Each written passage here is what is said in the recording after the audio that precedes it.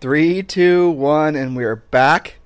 Julie is just threatening that if I go on some long rant today, she's not going to stick it out for the whole podcast. That's right. Actually, I have something that's kind of funny that a coaching client sent me. But I guess I would put on the list of things I hate, but we can save that up for later. It is funny, though. Well, we need to do our warning, right? Warning, yes. Warning. This is the Sunday podcast. This is not our normal podcast. On Sunday, we will talk about whatever comes to our mind in whatever sort of random order in which it comes into our mind. There is no agenda, no checklist, no points. And there should be no notes to take. This is just you guys having a conversation with Julie and I as we sit around on our beach close villa here in Puerto Rico. And we defrag from the prior week and we sort of put our thoughts together about what we're looking forward to the week to come. So yes. then you have, good would warning. you like, yeah, that's your warning. So it's totally random. That's what we're saying. And we should just call it The Random Show, but somebody else already has a good podcast called that, so I didn't want to steal that name. But that is what Sunday is for us. And so hopefully you guys, well, I know you do because a lot of you actually are listening on Sunday about the normal peak day for us, which is actually on a Wednesday. You know, there is something actually I was thinking about talking about today. I'll just talk about it. It's not much of a rant. It won't last. I was thinking about why everyone doesn't start their own podcast. And I was thinking, like, that's such a no-brainer thing to do nowadays as far as disseminating information, you know. Sure. If you think about, like, how hard it is, if you wanted to, everyone needs to produce, you have to obviously do proactive lead generation. Mm-hmm. You have to do things like that. And, you know, if you just do that as a real estate practitioner, frankly, if all you do is proactive lead generation and you never do anything else, you're going to do great. You don't have to really do anything else. But you have to keep that focus that is your number one job and not get distracted by the 5 million things that are trying to get you off track. Right. So now, why is that related to podcasting? Well, it isn't really. The reason I'm telling you this is because I'm not going to tell you that podcasting or anything else passive is going to replace real work of real estate, which is proactive lead generation. You know, we've never, just to put a period at the end of that sentence, you can definitely sell a lot of houses without ever doing proactive lead generation, but you won't make any real money. No, don't get me wrong. You might have great revenue, but you're not going to make any profit.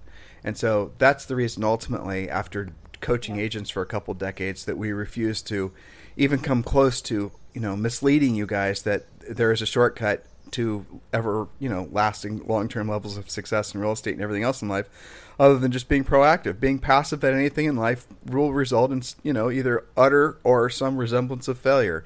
So with that in mind, you know, just listen to last week's podcast. And the week before that, we were really drilling down and helping you guys kind of cut through the Mickey Mouse that is so prolific in essentially real estate education nowadays about doing things passively for lead generation. So we're not going to talk about that because that would be a first-class level 5 rant. Okay. And stay tuned for that later in the week. No, I don't want to do that. I need a break from that on Sunday. We need a break too. But with that said, everyone listening really should start a podcast. And I'll tell you, ultimately, the reason you should start a podcast is because if nothing else, it is a really interesting way to meet and connect with people. And a podcast gives you permission, if you do it right, in my opinion, to just do like we're doing it today, where we're just being unfettered. We're just having a conversation. And it does. And here's what's fascinating about podcasting in general. You know, if you look at all the different podcast topics there are out there, then there's just billions of things that people will do shows about, mostly things that interest them.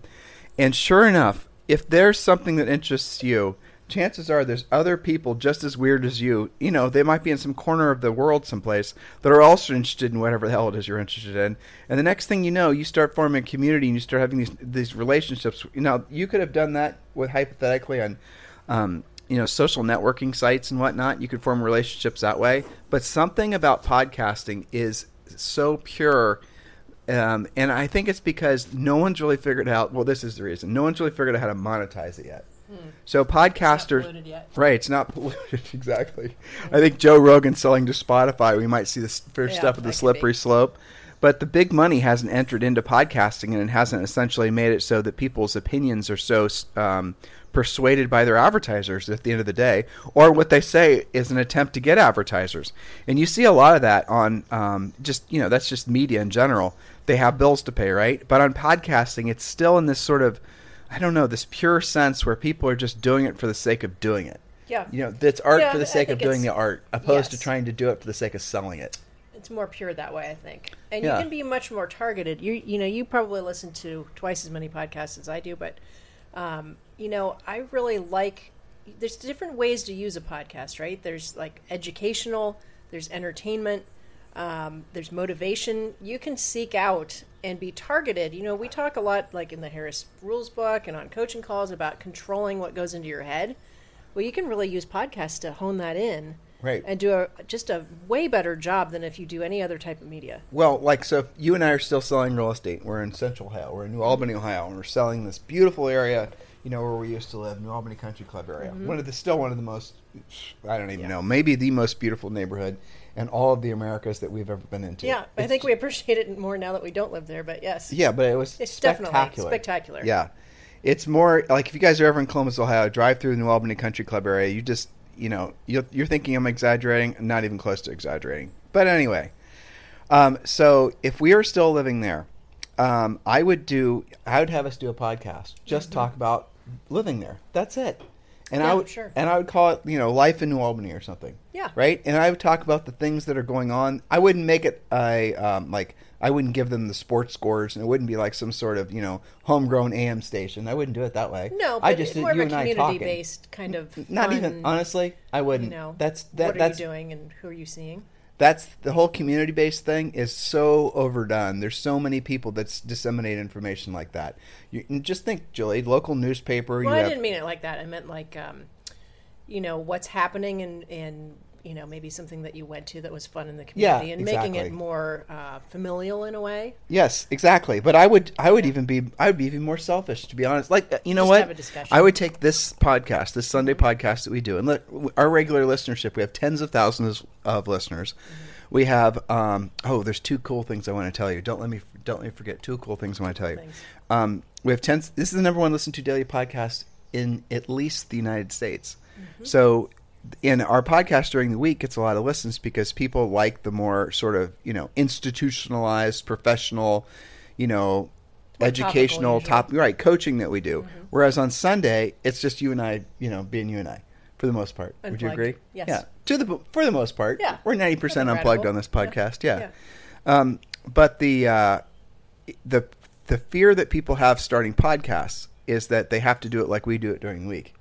And I'll be honest with you guys don't have, probably most of you will never have the opportunity, and this sounds terrible, but to be as good as we are during the week, because Julie and I have presented that information for so long and done so many coaching calls.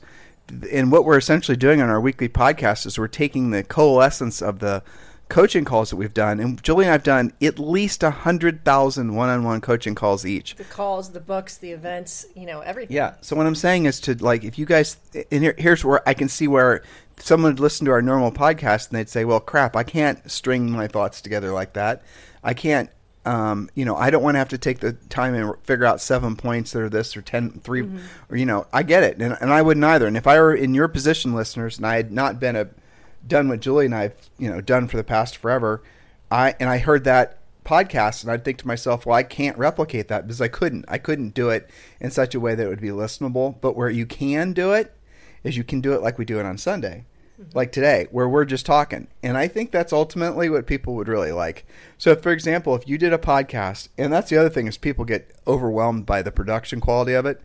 I think people get intimidated and think that they've got to have like a sound engineer and Right, they've got you to have don't. an editor and all this, and you really don't. In fact, I think people really enjoy it a lot more when you are authentic and maybe like, I'm sure we're going to have some green parrots fly over soon. Yeah, exactly. But you don't have to overthink it. And I think that a lot of people just get intimidated by what they perceive to be the process. That's what I'm saying. And you don't have to do anything. And there's so many. I'll give you guys a list of audio bursts. Write that down. Audioburst.com, I believe. They're out of Australia.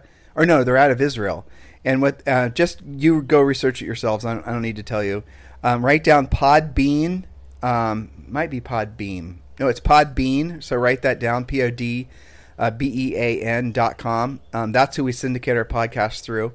I don't necessarily. I know we have an intro. I know we have an exit on our podcast, but honestly, you don't even really need one anymore. Most podcasts I listen to, it's just Joe Rogan's, for example. This is the most popular in the world, and he's got He sold it to Spotify for $100 million. He's got no, real lead in or lead out. It's just something very to the point. Yeah. You don't have to push your podcasts onto YouTube, make them into videos. But if you do, most of the major podcasters, they use a company like AudioBurst, who then makes your podcast into a video, and you don't even have to do that. And it's super cheap and it's automated. So these are all the just different little widgets. As far as like, let me tell you the software that we're using that we really don't even have to do anything for. So Julie and I record our podcast every day. You guys won't believe this. We record it directly into my iPhone. And then I take my iPhone and I load the audio file right up into Podbean. That's how it works. That's how simple it works. And guys, write this down. Julie and I are actually, we have a full-blown podcasting situation with microphones and a mixing board and all that. But honestly, we hardly ever use it. It's sitting there collecting dust. I'm honestly embarrassed to look at it, all the pain in the ass, the money that went into putting it together. We'll get back to it. Yeah, we'll get back to it. Maybe. It's on the list, I know. Yeah, I know. Yeah. I'm always thinking of another. Well, it's because it's such a hassle, and truthfully, the audio quality from what we're using is still good. It's not radically different. So, guys, here it is. The mics that Julie and I use. Write this down. They're just little lavalier, directional mics, and that's what they are. They're lavaliers. We're holding a couple lavaliers, and that it's a Rode RODE SC6-L, and then this thing. Yep, that's what I'm using. And then we have a couple Rode lavaliers, and I know you guys are going to want to know the software we're using, and I'm going to try to find out without screwing up this recording.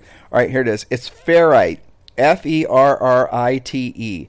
And see, here's how this works. Literally, I plug the Rode thing with the two lavaliers plugged into the Rode thing into the iPhone, and I got the Ferrite software loaded, and I hit record, and the thing records, and then after it's done recording, I then can basically tell it where to upload it to. I can upload it directly to Podbean, and then and after that, everything's done.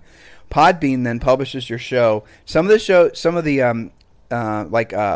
Spotify and Audible, you have to apply. It doesn't happen automatically, but virtually everybody else, like Podbean will take your podcast and they'll push it, load it up to iTunes, and then it automatically will load up to about 5 or 6 different podcasting places. So what I'm saying is you don't have to do all the Mickey Mouse technical stuff. It's all totally automated.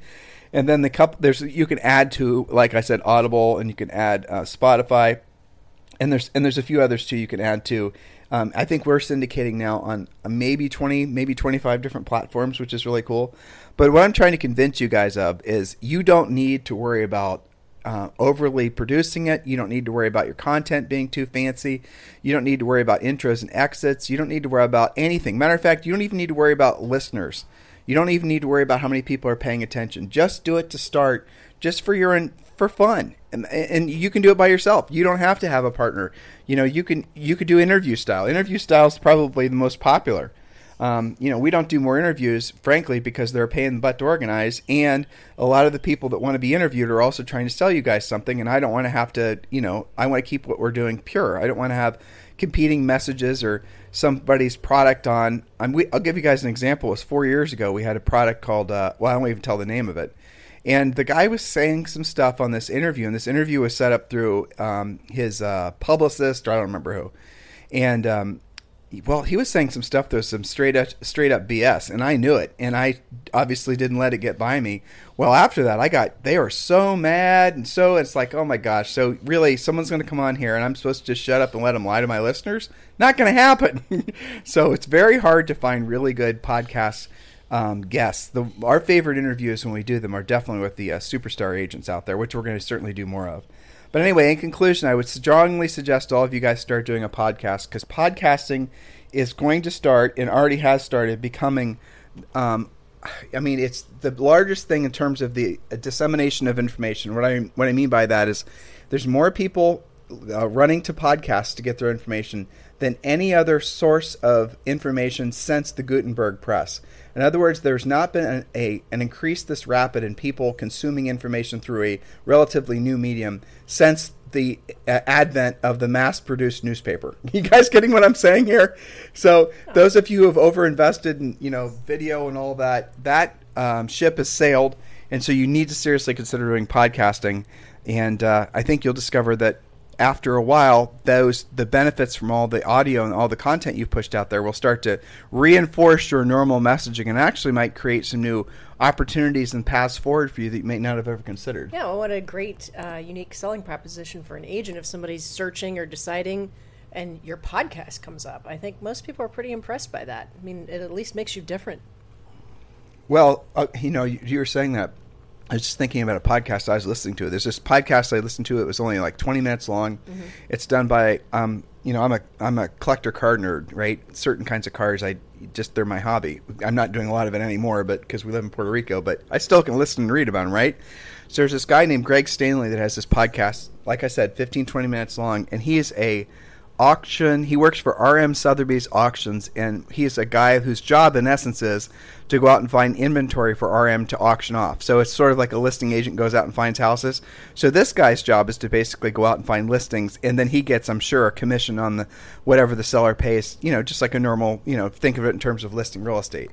So his podcast is it's good because all he does is he takes 2 or 3 car collectors type news headlines that maybe had some momentum online, and he'll just talk about those things a little bit, and then he'll do a light pitch saying, "Hey, listen, if you're looking to sell your collector car, let's talk. Maybe I can help you through RM Sotheby's." La da da da. And then sometimes he has guests, but really all it is him talking about some of the experiences he had during the previous week, and then pulling in some headlines that as car nerds like. I mean, I listen to it, and I realize Julie suffers through it sometimes listening to it. You feel like you're up to date on what's happening in the collector car market, and it's coming from a valued resource that's in it more than you are because it's his job. So, I think that has a lot of value. It does, but so going back to the idea, if we are still in New Albany and we are selling real estate there, I absolutely would do it, and I'd keep it super informal, and I wouldn't worry about if I was being judged or what people thought. That's what makes it more right. But that's what makes it more authentic is when you have the little foibles and the parrots in the background. That's what makes something more listenable. Okay, now here's the big announcement. Okay. First of all, on Amazon, I believe we now have over 400 5-star reviews in the book. That's awesome. Yep. And some of the late but that's the really cool news is now we are having this podcast, or our normal podcast, listened to in over 54 different countries. That's amazing. Yeah, I know. I was thinking, I probably would. I bet you I could name maybe 25 countries, and then I'd have to look at the map or the globe, and that's pretty amazing. Think about that's incredible. So thank you, loyal listeners and new listeners. And so I think maybe 2 or 3 listeners that might be just some sort of an anomaly. That might be an issue in the code. But we've got 30 listeners, 30, so 33 listeners in Mongolia, right? Or something. Yeah, exactly. Well, what's going on away. there? There must be one broker in Mongolia. They're I don't know, but like I said before, I'd like to know who their internet provider is because think of that ours. as let her know, right? But yes, that's so. When I go through these lists of these countries, I mean, maybe 40 through 50, starting around 40 through 54. Then you're looking at single digits. You're looking at 8 downloads or 7 streams or whatever. It's interesting though. Yeah, so those might, honestly, like I said, those might be mistakes. But the rest of the others of them in the code, so for those of you who are listening to us all over the world in names of countries where, frankly, we have to look on the globe to see where you are, thank you for listening to us. We really do sincerely appreciate it. I know most of you listen to us for our real estate content, but I've also noticed a lot of you guys are small business owners. They're listening to us because we have a tendency to give you guys no BS, direct tactical information. And this is what the feedback you're giving us as to why you listen. So I really sincerely appreciate it. And yes, keep listening, keep downloading, and we're going to keep what we're doing. And we're going to, obviously always try to improve the content by improving ourselves. To which brings Julie to, I'm sure, some inevitably bizarre series of articles that she was saving up just for Sunday's show. Okay, so, I do the premiere calls all through the week, which means that I'm hearing from our coaching members all over the country, all over the world, all of what they're going through, they're dealing with, and they're all just, completely in momentum. It's such a strong market right now that they're going through a lot. But one of the games that we play in Premiere is Top That Real Estate Story because it keeps them coming. And many times, it has something to do with prospecting, where they can't believe that this is the person they're working with. Oh, After you mean having you have a the call. students basically? Yes, compete it's for the them. craziest story? Yeah, because I have my book of stories from our career, All which right. I will one day write. So what's your craziest story? Is this one Okay. from Luann? Yes. Oh, boy. And I researched it. Okay, so one of our longtime coaching members and friends and associates, Luann Eichhorn in Texas, she's on the calls quite often, and she hears us play like Top That Real Estate Story. A lot of times it's like, have you ever heard of that happening in an inspection? And I think she wins this week's session because she sent me something. It's called, somebody found it, I guess, in the wood of a house, and it's called bleeding tooth fungus, which, like, you don't even have to see a picture of that to imagine how disgusting it was. Only in Texas. Oh, probably. Actually, this was in the Northwest because it's actually a mushroom. This was somebody that she knew from a Facebook page or something. Oh. So it wasn't Gross. one of her deals. I think in Texas it would have been vaporized by the summer sun. It had been red wasps flying around with Right. in stealth mode that you can't hear or see until they've attacked you. Till they're and, on you. And they breathe Exactly. fire. And red wasps in Texas, guys. If They're you've the never real seen, deal. if you've never seen a red wasp, okay, it's not like you think it is. It's like you think it is, about 10 times as large, And It- way meaner. and just totally, completely pissed off. And Murderous intentions, for sure. it just, and I remember the first time someone, when we moved to the house we had in Texas, and we had this barn we had, which was infested with different kinds of wasps. And the guy that came by to help us basically get the house, livable, he said to us, he goes, the black wasps, when they sting you, that hurts. But he goes, it was Greg. The red wasps, those things will take you out for a week. And I'm like, dude, the damn thing is red. It's 3 times larger than the black ones. Do you think I needed to be told to avoid it? And they're faster. How dumb and do they I also, look? They're also attracted to movement, so when you discover And one, you noise. start flailing, then it's extra exciting. And noise. And noise. And Yeah. I think more annoying than that, I think, was the red ants, because you could be standing right in them and didn't know that until they were on you. Yep. Also, really horrible. So back to murders bleeding tooth fungus. inside. Yeah, so I'm like, okay. I see a lot of this kind of thing come and go from my email and the calls, so I kind of set it for later. I'm going to research this. Well, first of all, it is just as disgusting as you imagine it. Imagine kind of a misshapen mushroom that's kind of grayish white with actual red dots oozing, like a bloody tooth. I mean, really gross. So I guess this thing is somehow symbiotic with different plants and uses the plant's carbon monoxide or something, and then somehow benefits the plant. It's a symbiotic thing. So then it goes on to talk about how you probably don't want to eat it. Like, really? You have to be... This is like the wasps. Like, you have to be told that. Yeah, exactly. But anyway, my real estate brain went directly to, well, that's one more thing in a home inspection we're going to all have to deal with, just when we thought it couldn't get crazier. So that Luann's story wins. That's all I So, got. do you remember the first time you and I we went to a restaurant and we had crabs, and the waiter thought he had to tell us not to eat the green stuff? Oh, I know. It's so gross. It's like remember that? Somebody's Crab Shack. I remember But that. it is pretty funny. There has to be when you're just the things that people say. Like, I was going to go right to the green stuff. Like, no, had no. he not said that. Exactly. And then I was going to go out basically and try to find a red wasp to ride around on like a dragon. Seriously. I know. I don't actually have any wacky news this week. I was too busy. Yeah. Well, the potential of finding life on Venus was kind of a That story was that was cool. missed by everybody.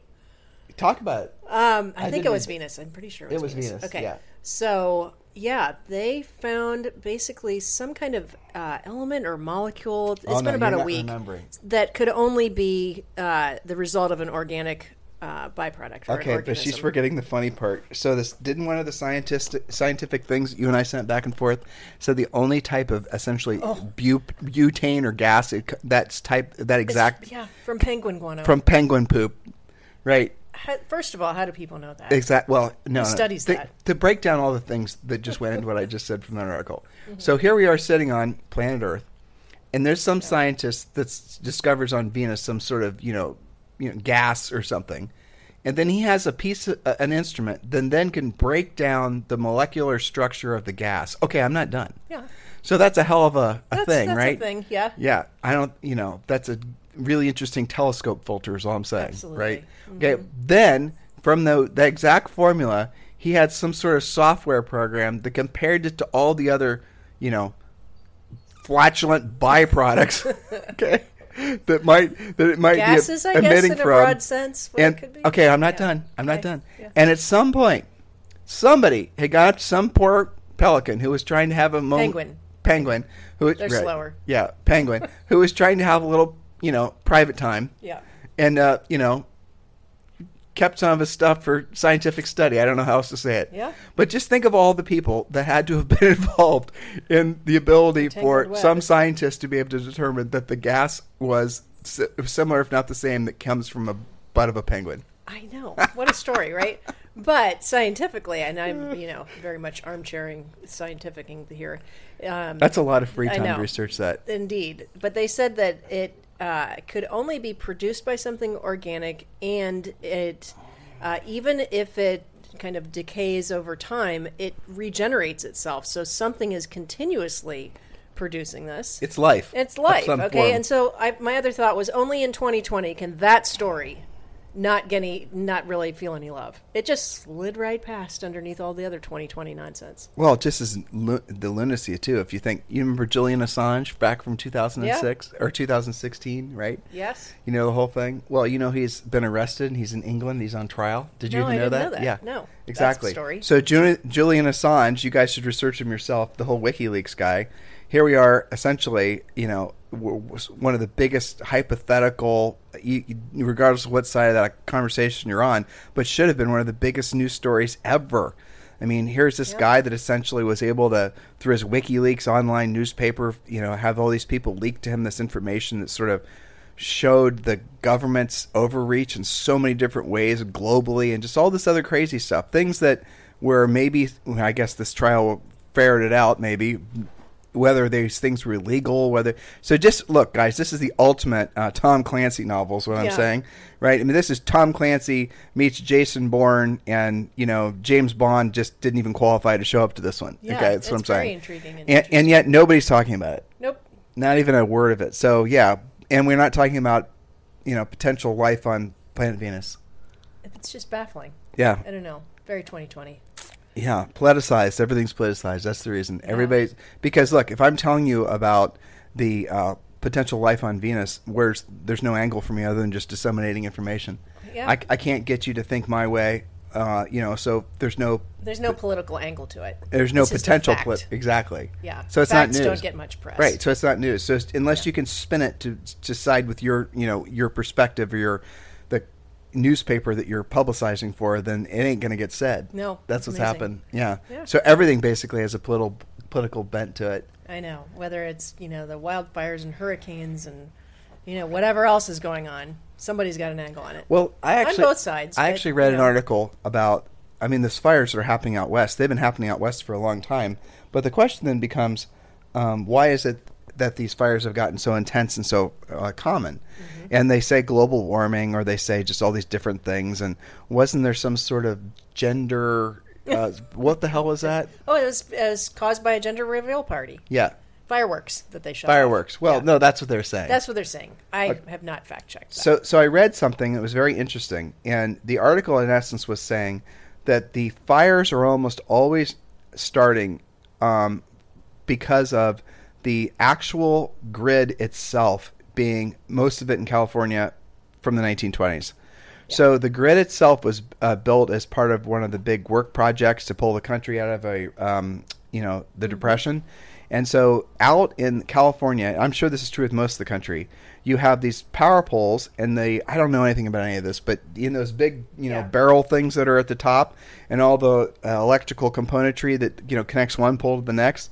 Well, evidently, a vast majority of those have never been updated since the 20s, and those things are literally igniting. And the power stations are not, the companies, the trees have grown up around them, and then you have, obviously kindling to the left, kindling to the right, and then these old, antiquated, way outdated things that are never even designed to last that long.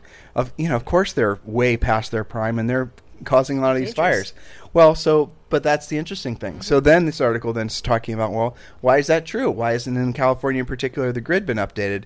And the reason was, and this guy obviously had an angle based on what I'm about to tell you, but still interesting nonetheless, is a lot of the power companies were essentially politically coerced to stop investing in the grid, the infrastructure, and start putting it all towards green energy, solar, wind. And so the point of the article was that these companies essentially, which are in some cases publicly traded, but in no way not socialized, they're essentially run by the local governments and the state government. And that a lot of these companies, if had up to their, they would choose to spend their money on things that would keep their existing infrastructure sound, but politically they're essentially having to follow the strongest winds that are telling them to build solar and build wind. Now, I'll tell you where. I kept on reading about this, and I'll tell you, listeners, why I was reading about this, because I was looking actually into it. Julie and I were thinking about investing into a company, and so that's what got me going on this path.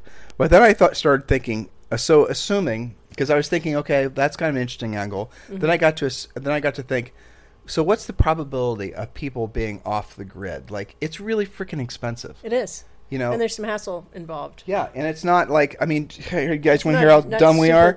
So here's how dumb we are. I'm looking at it right now. So, we replaced our hot water tank in our villa in Puerto Rico. It was, like you'd picture a hot water tank in a closet, right? And we replaced it with, this is a great idea, a 600-gallon, which is massive, solar hot water tank. Oh, that sounds wonderful. You don't have to heat it. No, gas needs to heat it. No electric needs to heat it. Our energy bill will go down. Well, here's the downside. If it's cloudy out for a day, you don't have hot water. No hot water, which affects not only your shower, but the whole family's shower, and the dishwasher, and your washing machine. Dishwashers don't work if the water's not a certain hot water for temperature. you. No, it's basically, almost like not having water. It's just you have all cold. But anyway, so I was thinking about the whole grid thing, and I was thinking, well, let's set aside cost for a second. Okay. Where would it make sense not to basically be off the grid? Where would there be so, like, everyone should have their own backup generator. Everyone should have their backup cistern. And there's shortcomings with all of it, but everyone should have their own backup, every source of energy. And if you're in a place where you can use solar or wind, and maybe you do back it up with like a diesel generator, why the hell wouldn't you? I don't know. Honestly. Other than the cost, I don't. Yeah. And internet, for example, which is not really a utility, but, effectively it is your internet provider.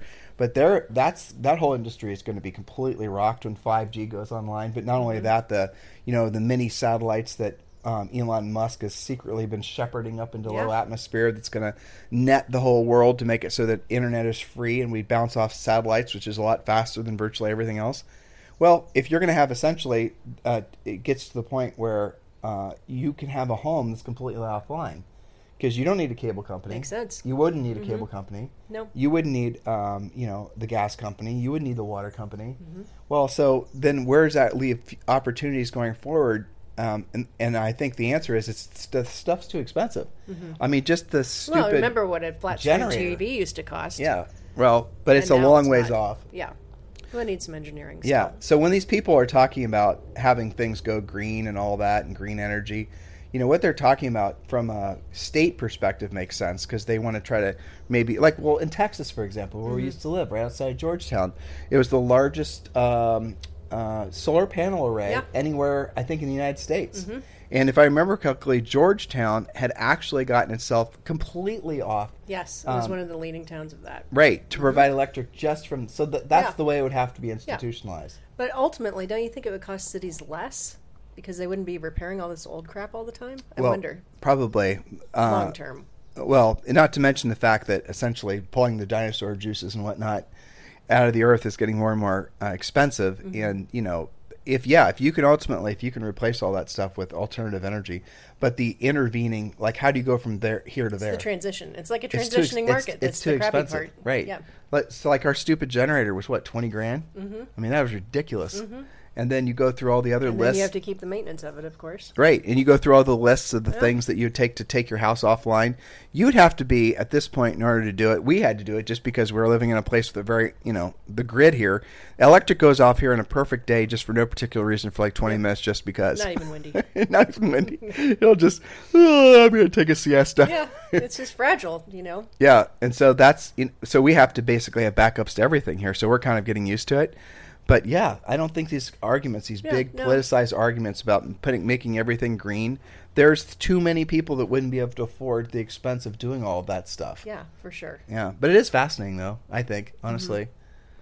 There's something in my mind when I wonder whether the home warranty companies are covering solar and things like that now.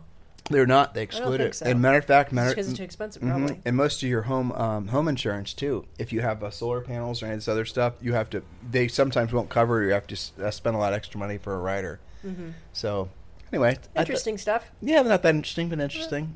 Yeah. That's good. I mean, it's kind of nice to have a non-radical week this year. Interesting stuff, but. Oh, you mean our defragging? Our defragging isn't violent this week. Exactly. Well, what are you looking forward to for next week? Let's see. Well, I have to remind ourselves that considering it's 90 degrees and tropical here, that we're about to get into fourth quarter, and that everyone has so much momentum, and it's an interesting combination because normally this time of year, seeing fourth quarter come and holiday stuff, people kind of naturally wind down. The market usually winds down a little bit and then ramps back up for the spring. I don't see that this year. I see people doing all of their normal fourth quarter stuff and keeping serious momentum. I read a Housing Wire article that was talking about in the beginning of the pandemic, there were no new licensed agents. And now it's like fast and furious because of the effect of furloughs and unemployment and all that. You're just seeing what we're seeing are the ramifications of essentially not making it so that effectively it's like when a car manufacturer will start doing zero finance, and what they're doing is they're selling more cars, but they know that they're selling cars they would have sold 90 to 120 days in the future, right? It's like that kind of market. Right, so all you're doing is you're taking, and normally when you put something on sale, you're just taking future sales and you're putting it today, which means that you're going to be hurting in the future when you wish you would have had that sale. Mm-hmm. So the exact opposite's happening in real estate. You have the sales that would have happened. Actually, there's no one answer to it, but effectively it's all the people that would have chosen to purchase that are now wanting to purchase. But here's the reason that example doesn't really match up is because you still have in many markets you still have constrained inventory. Very constrained. And you have getting worse for some of them. Yeah, and then you have all these things. So you have all these amazing competing things happening simultaneously that. You have these ridiculously low interest rates. I mean that in the best of ways. You have constrained inventory because there's not enough move up for the people to move up to. Yeah. Right? So they're not putting their houses for sale. You have the biggest sort of demographic shifts happening in the history of the United States at the very least. We're experiencing another baby boom, which no one's talking about, but it's going to pick up with intensity. Yeah. So you're going to have a lot more, all the things are going Demand is going to continue. Right. Demand is going to continue. You're going to see probably U.S. population start to dramatically increase just because of the generational shifts and all these things are happening. So if you look at the United States as a whole as sort of like if you're looking at it as a business, there's absolutely no reason to bet against the United States going forward, especially as it pertains to housing. Every single possible wind is at your back right now for next year to be a fantastic year. But that's not universally true, of course. Yeah. I mean, there'll be a lot of agents and there'll be a lot of markets where they're not experiencing that. I'm thinking about our clients in Manhattan. Where there's, definitely. There's supposed to be at least 13,000 or 15,000 vacant apartments in Manhattan, which is a record. Yeah. An apartment, guys. Just to remind you guys, apartment isn't just how you think of it. Apartment's also a condo or a co-op. You can in Manhattan they call it an apartment, but it's still ownership. Yeah. It's not renting. Right. So when we say there's that many vacant units, a large number of those are unsold, homes, not apartments. Not that an apartment isn't a home, but you get the idea. And then you have all the new inventory that's coming for sale. So if you're selling in that market, you obviously you've been in that market now for 3 years. You're going to experience probably a lot more downside before you see any upside. Yeah, for sure. What that market's in the cycle of not wanting to catch a falling knife.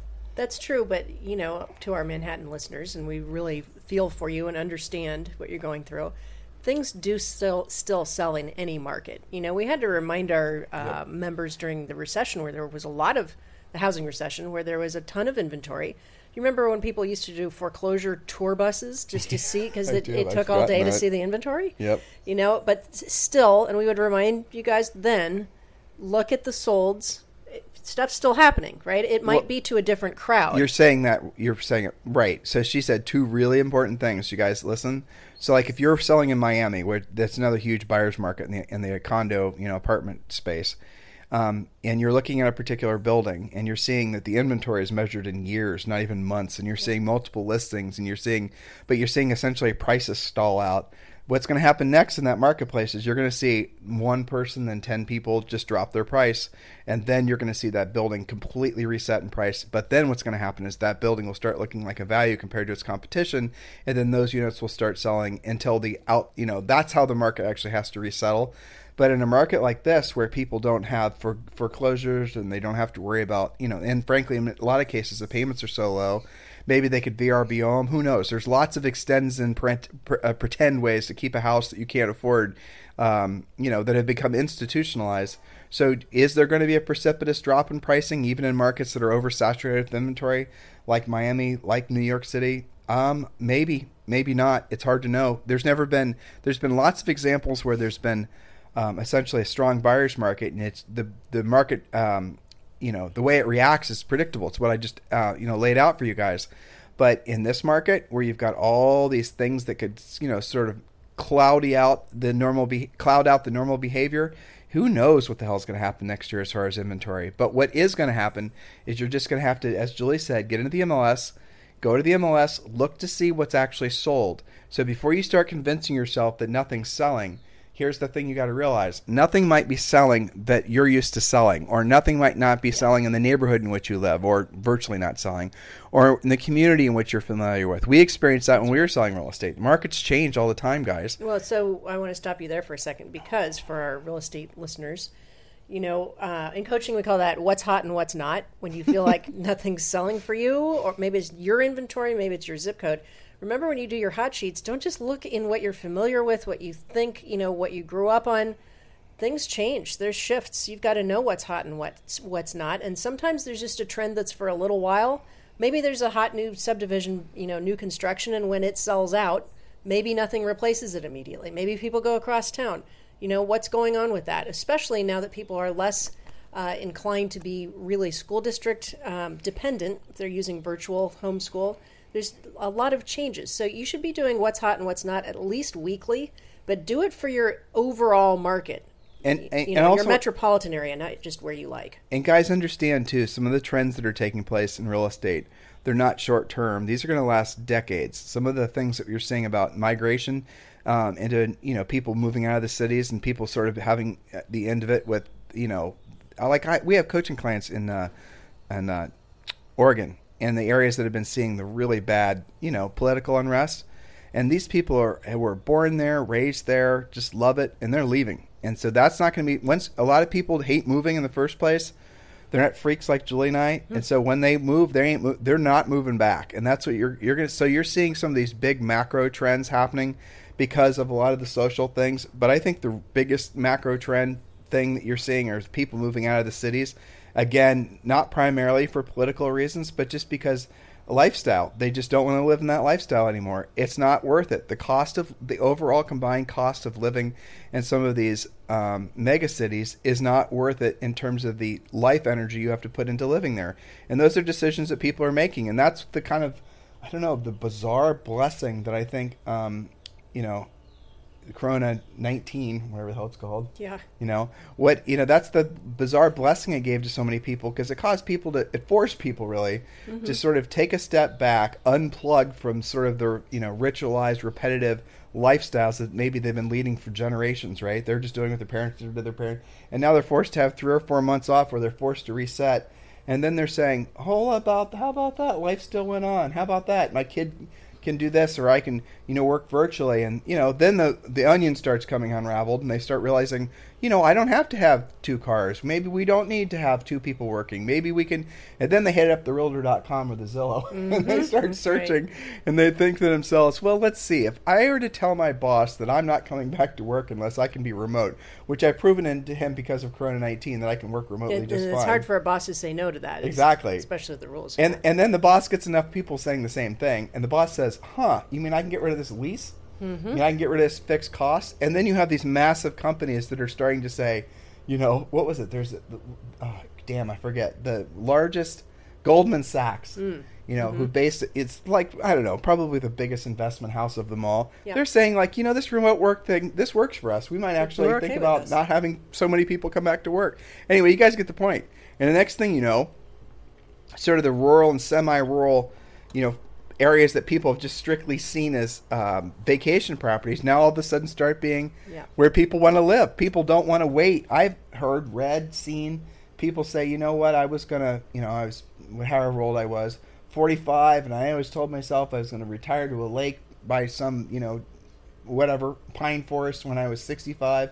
And then this thing's caused me to realize that maybe I can do it now, and I figured out how to do it and make money and the whole thing. Yeah, I mean, you have the convergence of that plus the enticement of super outrageously low interest rates, and it makes it a lot easier for people to make decisions. And if you're sitting back in Miami and you're where all the condos are and you're surrounded by all those vacancies, or in Manhattan or some of these other markets that are essentially going to suffer long-term trends of being buyers markets, and you're just telling yourself the market's going to come back if you just hold out, you better check yourself on that, because it might not be true. And I know that's kind of harsh what I just said, but staying with my example of Miami, who's to say you couldn't just go a little bit north or a little bit to the that's why you play what's hot and what's not, right, so you'll know. Expand outside of your little backyard, and you'll discover that, there are still the people that are selling, for example, in those downtown high-rise condos in Miami. You know what they're doing? They're buying these little houses that were built in the 20s, 30s, and 40s with private yards. It's like the reverse condo thing, exactly. Right? Yeah. And so these are the things you got to pay attention to. So if you're not experiencing a fantastic market, chances are there's a fantastic market happening near you, and you just need to learn to be a little bit more versatile, and then go into that market with your mindset being a listing agent, and you're not going to have really you won't have too many problems making migrations and business moves like that. The time to do it is definitely now, because just, again, when it comes to housing trends aren't like, you could see all kinds of trends and everything in life. I don't even have to give you guys examples. But housing trends, they last generations. A housing trend can last like 100 years. So when you see these housing trends, they start to see like they're going to not shift back, then you better take it seriously, or you're going to have to, you're going to be suffering needlessly as you're trying to wait around for your ship to come back in. So hopefully that makes sense to all of you. Yeah. Anything else you'd like to say? That's all I got. That's all you got? We're failing at resort right now. We need to. That's what Julie says when we work too much. She said we're failing at resort. That's true. We are. I just set an example for other people. Yeah, we are. We are failing at resort. Well, I mean, there it is. So guys, listen, have a fantastic day. If you're not yet in the free coaching program, if you're listening to us for the first time, a couple ways you can connect with us. Obviously, listen to the podcast every day, subscribe, buy our book. It's for sale everywhere. It's called Harris Rules. Do seriously consider joining the free coaching program. And to join the free coaching program, just text the word survival to 31996. Text the word survival to 31996. And most of you guys who have been with us for a long time, you are having your best years ever. And those of you who are just discovering us for the first time, most of you waste too much time trying to decide what direction you want to go. The simplest answer is the one that your intuition tells you is the truth. And I'll give you a way to decipher that. The simplest answer is almost always the correct answer. So if the simplest answer is to learn skills and to basically be of service to other people so then you can earn the right to do business with them, don't fight with that. Don't overly complicate it and think you have to start making TikTok videos. That's not how life really works. That's not how you make decisions and not how anybody makes decisions. And it's clear that people are not going to start, hey, Julie, we need to hire a realtor.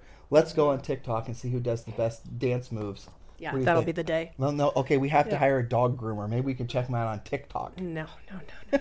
And yet, there was an article on, I'll even say it, on Inman. I didn't tell you about this. No. And it was, so TikTok got killed this weekend. Yep. So there can't be any new subscribers to TikTok, which will be the end of TikTok. Yeah. Because it turns out the Chinese basically were, in control of all the videos that all these people were uploading with TikTok, and God knows what they were doing with all that data, but there you go.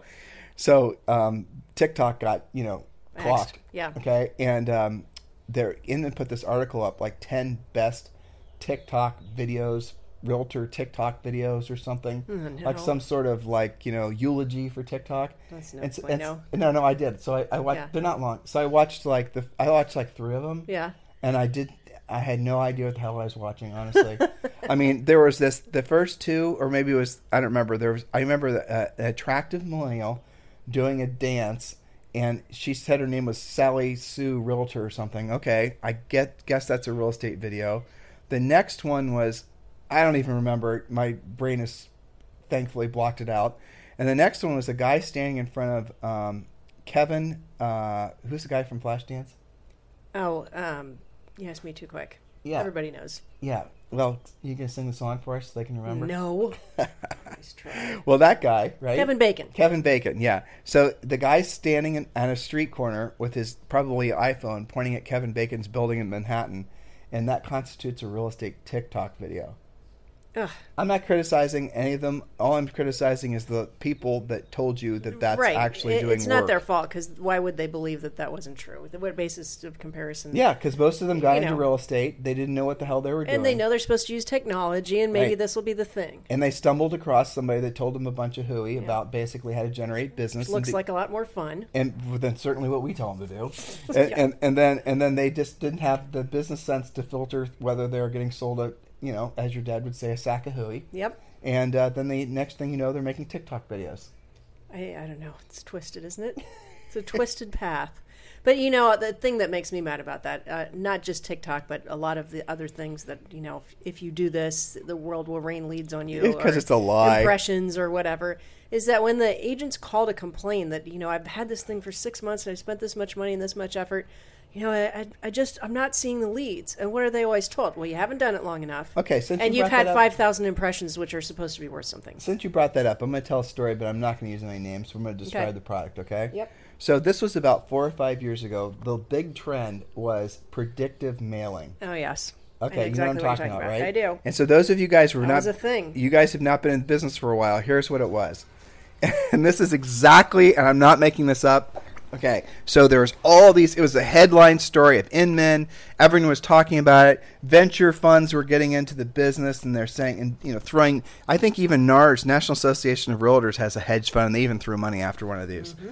And it was a big deal. And Julie and I were working a lot with NARS Venture Fund, and we would feature some of their products or their investments on the podcast, ones that were interesting to me, frankly. And I would, especially if there's something new or something in alignment with our global, our worldview on real estate. And one of them came on, and here's was the gist of it. And again, I'm not going to say the name, but the gist of it is you're going to subscribe to a specific geographic area. They're then going to use their fancy algorithms, and they're then going to tell you which people in that particular geographic area are most likely to move. And then they're going to make you postcards, and they're going to mail them out in the anticipation that this person's going to be calling you because somehow you had a crystal ball and knew they were thinking about moving based on some sort of fancy algorithm. Okay. Right? You guys listening to me on all this? Just to clarify, and the algorithm was it was a combination of things like how long they had owned their house, right? Mortgage balance, if they had refinanced it, their age, how old they are, right. If their kids are out of the house or not. So, sounds nice and analytical. Yeah, you could throw a whole bunch of data points in there and Sounds come up with a interesting. predictive, and artificial intelligence, whatever. I mean, that was the big story, right? So everyone was talking about, holy crap, I need to get my geographic area locked in so I can be picking the apples off the fruit tree even before they know they're apples. That was the whole sales pitch. And it was not inexpensive. It was pretty damn expensive. And so I remember listening to this, and I thought two things, and I read about it. And then there was other companies that came up doing the same thing. I thought to myself, if you're inclined to do mailing in the first place, if that's your thing, why wouldn't you just, opposed to paying these guys for their fancy algorithm and their overpriced mailing, why wouldn't you just, if this was your inclination, why wouldn't you just geographic farm that same exact area and not only catch the people that were most inclined to want to move, but also catch the people that just discovered today that they need to move, that their algorithm didn't actually catch. And that's if you actually were inclined to waste money doing direct mail, which we do not suggest that you do at all, ever. There is no crystal ball saying, okay, I'm going to hover it over this neighborhood. I've got my map out. And that house right there, they're going to sell next. Well, but if you guys want to, people wanted to believe that, right? And so so here's my secondary thought on that. So if let's say you choose an area of 1,000 homes, let's say, and again, we're not suggesting you do a geographic farm, but if you want to know the people, okay, hold on, I'm going to give you guys an unbelievably complicated formula to know exactly what sellers in your area are looking to sell immediately. I'm going to tell you exactly how to find them. You guys paying attention? Are you now seriously? Can I give this formula away? I don't know. This is the secret sauce. This is the KFC secret formula meets real Coke. Ooh, that's good. I like that. Okay, Let's hear it. It's lunchtime. Yeah, you're hungry. Okay, so call the expireds, call the for sale by owners, call the notice defaults, Call the Liz Pens. Call the Actually, call your lead follow-up when they left you a message. call the what's the probate? Yeah. Okay, For rent and by owners. Call for rent by owners. Call the property. Yes, exactly, all that. If you're in a vacation resort area, call the VRBOs. Holy crap! What? Yes, what I'm telling you is all the best sources of seller leads are out there with their hands up right now. With their hands up in the air, saying, "I want to sell now." So, the fallacy of the whole business idea of this predictive mailer thing could have only been created by somebody with no real estate background. Check. Could have only been sold to salespeople with no real way of filtering good ideas from bad. Check. Yeah. And that's what happened. And this company, and there's others just like it, raised a bunch of money, and of course they all went out of business. Yeah. Because what eventually happens is that agents stop paying the bill because they realize they're not getting any business from it. So that little flash in the pan idea lasted, I think, 3 to 5 years. And guys, that's the thing. If you don't have enough time in business perspective, thank you, you're not going to realize how many of these things that you guys think because somebody, a series of people or a mob of people convinced you as to what you're supposed to be doing. You guys won't have the business sense, frankly, or the perspective, to put it nicer, to know that you're being lied to. You're being fooled into buying something that's silly. I'm sure there are agents out there listening right now that have invested an ungodly amount of time learning to dance for the sake of building a big TikTok following, right? Absolutely. And they were probably listening to, somebody tell them a fairy tale about how you have to basically build this big mountain of media, and somehow magically that's going to, persuade people to want to do business with you. I'm sure that there are people who are on the other end of that rainbow, and they're realizing now that, frankly, TikTok is no longer going to be around, as an example, that they were probably lied to. Yeah. But I wonder how many of them are actually going to have the guts to admit it, and then they actually have the guts to make course direction and do something different. I wonder. Well, it takes a lot to admit it, and when you want to believe that something's going to work so badly because your logical brain says, okay, maybe that's cool, or even if you're not thinking logically, but you're doing it because your friend's doing it, because you're supposed to do some kind of media and you don't know what else to do. Well, that's just lack of business maturity and perspective. That's not your fault. You'll get that over time, but don't torture yourself by signing up for the next 6 months of something that you spent too much money on that doesn't work. And the world's full of that stuff, guys, and it always will be. The people that sell it are pretty convincing, too, some of them. Well, they're not. Most times they're just basically marketers. And what they're trying to do is create some sort of whiz-bang product on the back of agents, because they know agents, for the most part, are not that discerning. Right. And will buy anything. And they want to believe. And they want to believe. And they're opportunity seekers. And they don't want to actually have to be put in a position where they're going to have to do what they don't want to do, and they don't want to do it at the highest level. So you have sort of a perfect storm for being able to sell gimmicky marketing ideas, true or false. Yeah, absolutely. Okay, and what a lot of these guys do is they want to seed the company idea and sort of test it inside real estate, again, because you guys will buy just about anything that facilitates being, in essence, being professionally lazy and not having a skills-based business, okay, and doing things that are proactive versus passive. Sorry if I'm offending you, just keep your mind open, okay? The moral of the story is that's the reason so many of these companies are in this industry, because they know you guys will buy pretty much anything. Then they sort of perfect it, and then they start selling it to dentists or just any kind of other industry. They'll start selling it to people with car washes. So if they come up with a specific algorithm or some specific marketing widget, then they take that widget after they sort of honed it in real estate, and then they go to a different industry. And that's what you see constantly. And a lot of these guru types, they do the same thing. So a lot of the people that are in the real estate industry that are pretending to be gurus or experts, they actually came from other industries, and they came to real estate because it was an extension of what they were already doing. And that's what a lot of these social media guys are doing. They started in I'll use Gary Vaynerchuk, for example. Again, not criticizing, just giving you a true story. He started out basically by essentially selling wine online. His parents' business extended it, and he obviously did a great job of it.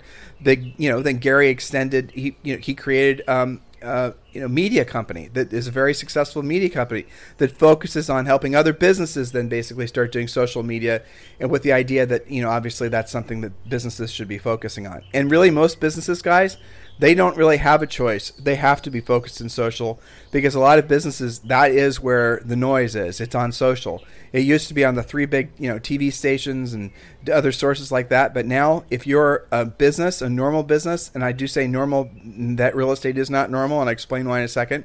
If you want customers, you have to be hyper aware of what's going on. Here's the reason it's not true for real estate. It's not true for real estate because we can go directly after our business. We can be proactive. We can go proactively after the exact people that we want to target. That'd be the sellers. You can't do that in any other business. Think about it, guys. If you were, say, for example, a dry cleaner, and you opened up a dry cleaning business or whatever, and you wanted to expand your business, how are you going to do it? I mean, you could hypothetically call people up or go door to door and say, do you have any dry cleaning? You know, you got something you need cleaned? You could do that hypothetically. But what most of them do is they're relying on passive means to get their business, to get people to walk in their business. You guys don't have a storefront. Your storefront is the for sale sign that's in the house you have listed. That's your storefront. Your storefront is when, people call you and they ask for information about your listings or information you have that they, put value on. That's your storefront. But normal businesses, the ones that frankly are suffering the most from COVID, they don't have the ability just to go out there and have that same flexibility that real estate provides. Honestly, think about this, guys. If you opened up a business, any business nowadays, after you get the rigmarole, stores open, you're ready to have opening launch, everything's ready to go. Even if it was an online business, you have to have inventory, right? Unless you're drop shipping, you have to have inventory. Well, if you're going to have inventory and you're going to have a retail store, that means you have to buy the inventory. And it means you're dealing now with complexity of whether what you purchase is going to sell, the pricing of it, the discounting of it, the theft of it, all those types of things. In real estate, you can get into business and you can go out there and get your inventory, which normally costs you money, for free. That's in the form of sellers' listings. And then you basically can put a sign in their front yard for free. That was, frankly, if you could sell a sign space in your own front yard to a local business, how much do you think that would be worth? A lot. If you could put up a sign in your front yard right now advertising, say that local dry cleaner, what would that guy pay you for that right to basically advertise if that were legal? Thousands of dollars, right? And yet you guys can do that for free. And then to expand your business, you don't have to spend money to expand your business if you're focused on building your business the way we coach you guys to. You can just go out there and pick up the phone and call the people that already have their hands in their air. Unlike, if you're wanting to open a dry cleaner and you have to go door to door asking for dirty clothes. With, real estate, there's actual lists of people that have their hands in their air that say, yes, I want to sell my house now. You guys see all the reasons this is such a beautiful, beautiful business. And yet, 85% of you will fail within 24 months. Can you explain that, Julie? I mean, the only way I can explain that is that they'll sell a couple houses to their friends and they'll think they've got it going on, and eventually after the third deal it dries up, and now you're faced with, what do I do? If they make it that long. So yes, everything you just said, and it's because people, and I used to think it's a combination of things. Yeah. The people that are in charge of real estate agents don't know this is reason one, don't know what to tell them to do because they never really learned it themselves. Right. So the people that are put in positionships of mentors and office managers and brokers, and they actually don't know how to actually go after business themselves. And that's the reason that most of them basically have businesses that are, past client centers of influence. Yes. And maybe they get referrals from Dave Ramsey. In other words, they have not really developed a business that's predictable and duplicatable. Their business is still... It's not proactive. It's hoping and praying. It's subject to hopium. Hopium, exactly. So they don't know themselves how to teach you to go out and get business because they've never learned it themselves. And the other aspect of all of it is that they know statistically that most of you will fail within 24 months. If you make it to, I think it's year 3, your probability of succeeding in long-term real estate goes through the roof. But the first 2 years is, sketchy. And I think statistically, most people, again, in leadership positions in real estate, know that most agents fail, and so they just don't even want to invest in those agents. I mean, they figure you'll come and go. So some of it'll work, some of it won't. Right. So they don't know what to say or how to say it, or maybe they do. They just don't want to invest in the agent. Yes, I think I would agree with that. Yeah, and it's kind of sad too. It makes me sad. Think about it. Well, it's easy for them to be confused, and I think it's convoluted by all the other crap that's out there in their voicemail, email, text, people calling them, whatever. So how do you choose? And then I think that most people getting into real estate don't have a lot of business maturity. Not everybody. We've had some people come from the corporate world. We've got some pilots. It's pretty rare that you have. But that's the rare. That's the rare word. Most people have no way of telling what's a good goofballs decision. like we were. Absolutely. We didn't know what the hell we were doing. No, hell no. I mean, when we got in the business, when we were early 20s, no one would have hired that. I mean, Julie literally was a part-time Christmas elf. I mean, we talked about that on the podcast last week. She would work at this year-round. She loved it, so she loved. Awesome. Yeah, but she'd work at this year-round Christmas store, And A retail job, you know. A retail job, but she loved it. She didn't get anything. She didn't get paid anything. She'd come home every night covered with sparkles, which is pretty funny for a variety of reasons, And sometimes we'd go out for a pizza or whatever. This is in our early 20s when we could eat pizza without getting fat. And, occasionally people would look at her, and Julie thought, well, I just must look pretty because I have sparkles over. And I had to explain to her, Julie, It's not normal in July. There's only one profession where the girls walk around with sparkles when they're not at work, Nice. and it's called stripper. Mm-hmm. She hadn't realized that. Didn't fly so much in Columbus. No, but it didn't yes. fly in Columbus. No. Yes. What were we just talking about? Well, but we, and we had a car cleaning and detailing business together. Yeah. But well, we went to college, but we went to college. But as who far cares? as like English. Our version of this, and not to make us sound too old, but I remember within maybe 90 days or so of getting our licenses, our broker handed us this ginormous Remax catalog. Yeah. And he's like, pick some stuff out, guys. You need to get your logo together. He didn't give pick some stuff out. Yeah, no, it didn't logo. He said business cards and crap, and it's like signs and crap. And I remember sitting there overwhelmed just by that. And these guys have that like 100 times as bad with all the different ways it's coming at them. Exactly. Well, but that you're getting to my point. Yeah. I mean, and that's back when like there were no coaches when we were in real estate. No, you'd go shadow people. Yeah, you go. Well, even then, that was pretty. That was rare. That was rare. So you just basically were throwing spitballs, to try to figure out what to do. And so what Julie and I did is our first year in the business, and this, as far as I know, is still a record for the nation. We sold over 100 houses, but the reason we did it is because hey, guess what? That seller is that FSBO right there has got a sign in the yard saying he wants to sell his house. And then chances are that guy also wants to buy a house. So if I go there and, I help him sell the house, chances are he's going to, use us to buy the house. And we would have rockin' open houses and follow up on that. Exactly. We'd jam the open houses and we'd focus on this little area in Beachwold. Yeah, and most of the houses we sold a lot of our own. We just worked. We did the job. We weren't following a roadmap, but we figured it out.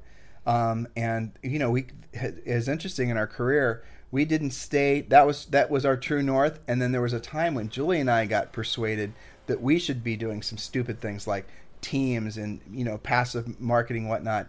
And we probably stayed that course for maybe a year and a half. Yeah. And then you and I finally figured out that they were all just basically those were just big elegant lies. And ego plays, Yeah. They weren't really generating more business. They just we got sucked into that stuff. Good. We got sucked into that stuff from going to Howard Brinton stuff. Yeah. And there would be all those vendors there. Much and all as these, we love Howard. Yeah. And Howard would have some big, marketing guru on stage and talk to you about how you need to spend $25,000 on some big elaborate marketing campaign and all that. Remember the Talking House?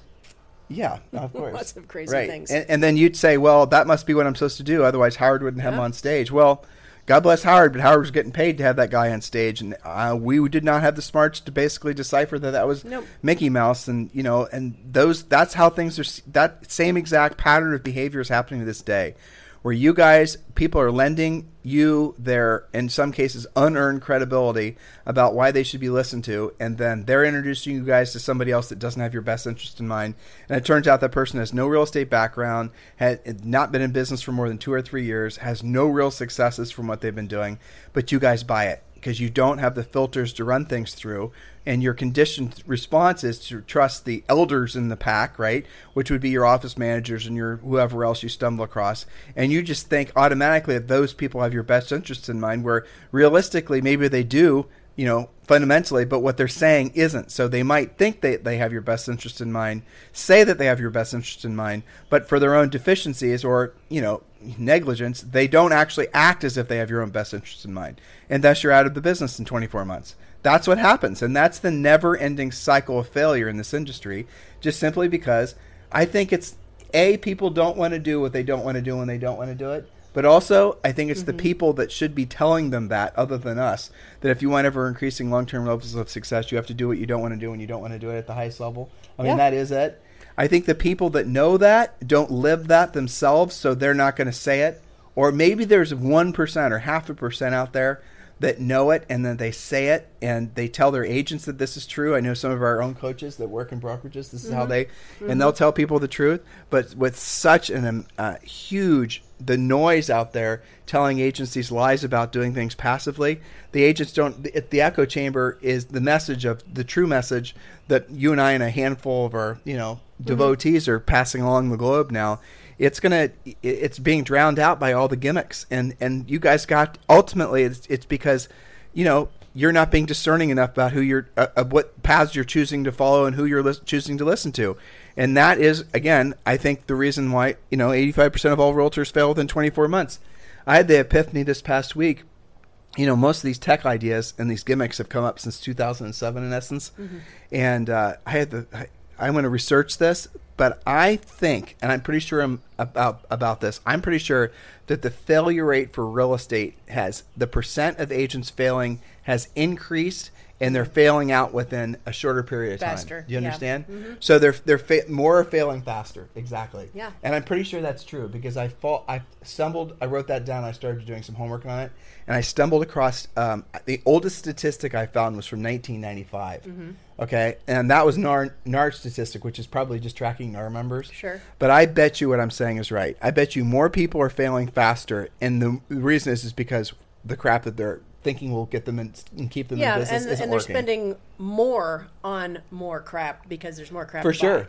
Right. As the years go by and as people, I've seen some of the referral-based companies, which sometimes are, have decent referrals that used to be sign up for free and you just pay a 25% referral fee.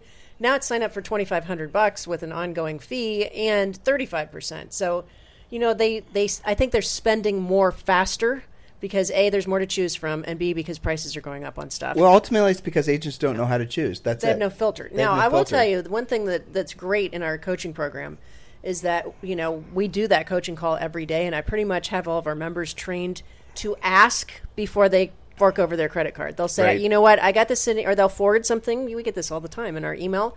Sounds good. What do you think about it?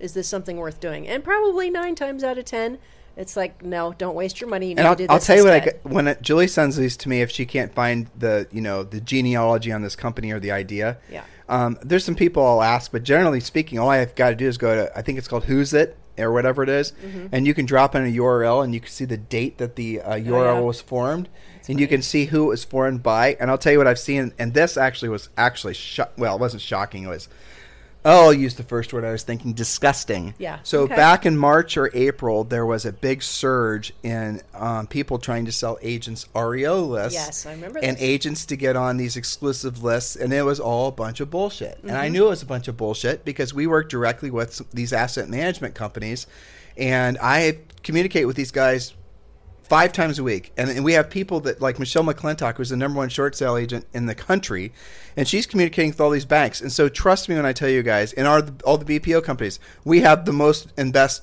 highly trained canaries in coal mines that will early warn us about anything. So this email thing was going around. It was coming from 2 different sources, and it was trying to sell agents into fear of missing out and getting on lists. And it was so he was sending these lists through one company facade at this email, and then a couple days later he was sending another one. I'm sure he was sending it to people that didn't buy from the first company, and the second was just a fancy sales letter.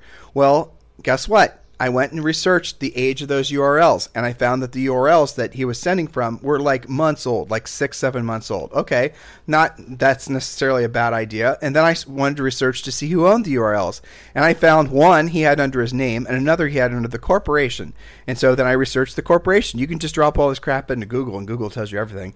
And then I found out exactly who it was, and it was a guy who back in 2007, 2008, 2009 was notorious for selling these bullshit lists and essentially scamming agents. We'll sign you up with all the asset managers. You don't have to do anything. Exactly. And then he would disappear. And then it would creep back in another 6 months later. Yeah. And then he came and went.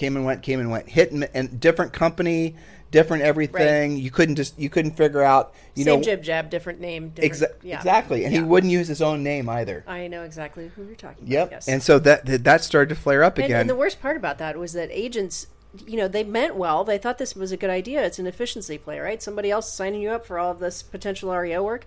Where's the accountability in that? How would you ever know if somebody signed you up? Total, complete BS. Yeah, it was total and complete BS. Yeah. But again, why were agents liking it? Because they thought it would save them from having to do work of actually learning how to do it themselves and having to just everything. Mm-hmm. But in that particular idea was that was obviously, that guy was straight up scamming. But then you have so many other things that are elegant scams where you just don't even know they're scams. Like I was just giving you the example of the predictive mailer thing, an elegant scam, right? Mm-hmm. And here, this guy had a big booth, the National Association of Realtors, and the whole thing. What do they always say? You can always tell what the lie is because there's more detail to it. Yeah, well, exactly. Scam. Well, so again, if you're new in business, or if you've never been in business, and you're constantly getting beaten over the head with all these competing messages, and you have all these people giving their social proof that this particular scammy idea actually isn't a scammy idea. Even, in some cases it sounds too good to be true, and your intuition tells you not to do it, and yet you still do it. Okay. And there's billions of dollars that are spent every year from agents and brokerages just chasing all these little gimmicky ideas. And what you guys got to get clear in your head is the ideas were never really designed to do anything other than separate you from your money. That's it. That's the absolute stone cold truth about 99% of that stuff. Yes, and especially the worst ones where how would you ever know? You can't check. There's no accountability. Right. You call and they'll say, well, you just haven't waited long enough. When do you want to resubscribe? Or Guys, we get solicitations like this from our own company too. I mean, we get people trying to sell us into scammy ideas. And it's the same exact learning process, that I've applied to helping you guys, that we apply to our coaching and training business. It's just shocking. There's this whole freaking industry out there of guys that basically consider themselves, social media experts, marketing gurus, and all they do is they go from one industry to another, trying to solve a problem that doesn't really exist, trying to separate small business owners from their money. I mean, that is what's happening right now, and I don't know how we even got on this. I think you're right. It's like a different version of the same pitch. I got a weird email pitch yesterday that was just like no ramp up, nothing. It was, do you want a list of all registered nurses in your town? I'm like, well, who's selling me this, and why would I want that list, and what's this got to do with? I'll tell you what the real problem with lists like that, if the lists were illegally obtained, and you mail the list, then you're in trouble too, right? Yeah, exactly. Yeah, by association. Right. So there's all kinds of complications with that. But I mean, I wish we didn't know all this in a way, because it's like just 101 ways that people go after agent money. And not just agents, but everybody. Everybody. Right. We're in that world, so we're more sensitive to it. But I am proud of our coaching clients that come back and they say, what is the deal with this? And occasionally they bring one to the call. And it's like, you know what? There's a lot of value there, and we have lots of examples of that working, and it's something that we coach. And in fact, we have a script for it. That's awesome for them. That's so rare, though. It's rare. There's some cases, like All the Leads would be one. They do a good job. The probate company. Yeah, we have. What's the discount code we have for them if they wanted to look into that? 31996. All the Leads. Oh yeah. Is it all? Was it that? It's just All the Leads. So text All the Leads to 31996. Text All the Leads. No spaces to 31996. I agree. So that's a company proven. It works. That's a company that provides probate information, which that's definitely a great source of business, and it's skills based. So I'll agree with you on that one. And then there's these companies that basically will help agents get expired information or for sale by totally information. Legit. Yep. Totally legit. I like IVR companies like 1-800-HOMEHOTLINE.com. Mm-hmm. Yep. Totally legit. Definitely. Right. If you guys want to know what your filter should be as to whether or not what you're being sold is hooey, is just ask yourself if they're feeding into your desire to never do what you don't want to do when you don't want to do it at the highest level. In other words, are they trying to basically feed into your easy button? That isn't with all of us. All of us are looking for shortcuts. But is that the essence of their pitch to you? And if it is, you can pretty much be resting assured that if the answer is they will call you, you will get the leads passively. You won't have to do anything. Low rejection. Establish yourself as the expert so then people reach out to you just because they think you're all that type of stuff. That's all the easy button crap that you guys need to avoid. And those are the trends that come and go. But if you're in the industry right now and you're following the trends, and I was using the predictive mailer thing as an example. If you were just in real estate 5 years ago and you stumbled across that and you put all your your eggs in that basket and you spent all your money on that and you didn't get any results, chances are you're no longer in the business and you walked out of the industry with some debt. You guys learning? Are you paying attention to what we're saying? So ultimately, it's going to be up to you to decide what you want your future in real estate to be, if you even want a future in real estate. And anything and everything you want in life and in real estate does come back to always doing what you don't want to do when you don't want to do it at the highest level. Yeah. So, I can't think of any other better way to end the show. Nope. Yeah, and we are sucking at resorting. Yes, we need to. We live at a resort, and we do spend too much time working. Yeah. But I kind of like the work most of the days. It's good. I like most of the work most of the days. Just saying, there's other stuff like right behind us there. Yeah, I know. We're going. All right. What do you want to do? You want to go to the beach? Yeah, sounds good to me. Which beach? I don't know. Well, we'll have to drive the cart to stop where it looks the best. You going to go to Encanto? That sounds great. Are you going to go The to... Munchkin would love that. What's the other place? What's the... Barlovento. Barlovento? It looked pretty rough today, though. Yeah, that's true. High tides here. It's blowing up a bunch of algae. Algae and big bamboo and trees. I don't want to go to that restaurant. They're smelling what smells like the Yeah, algae you can't rotting. eat outside and eat and smell rotting seaweed at the same time. No, that's not going to work. Yeah. Maybe if you grew up here and aren't from Ohio, you wouldn't notice it. You know how like people in LA can drive like that and they don't know it's crazy? Mm-hmm. Same thing. Yep. So I think we're going to the other place where it Encanto. doesn't stink. That sounds good. All right. So you're going to get the kids suited up? Yep. All right, let's do it. You guys have a fantastic day. We'll talk to you on the show tomorrow. If you need me for anything, text me at 512-758-0206, 512-758-0206. You guys have a fantastic day. We'll talk to you on the show anytime. Remember, the podcast is always there for you to listen to, available a billion different places. It's also available on our main website, timandjulieharris.com. This podcast is a part of the C-Suite Radio Network. For more top business podcasts, visit c-suiteradio.com.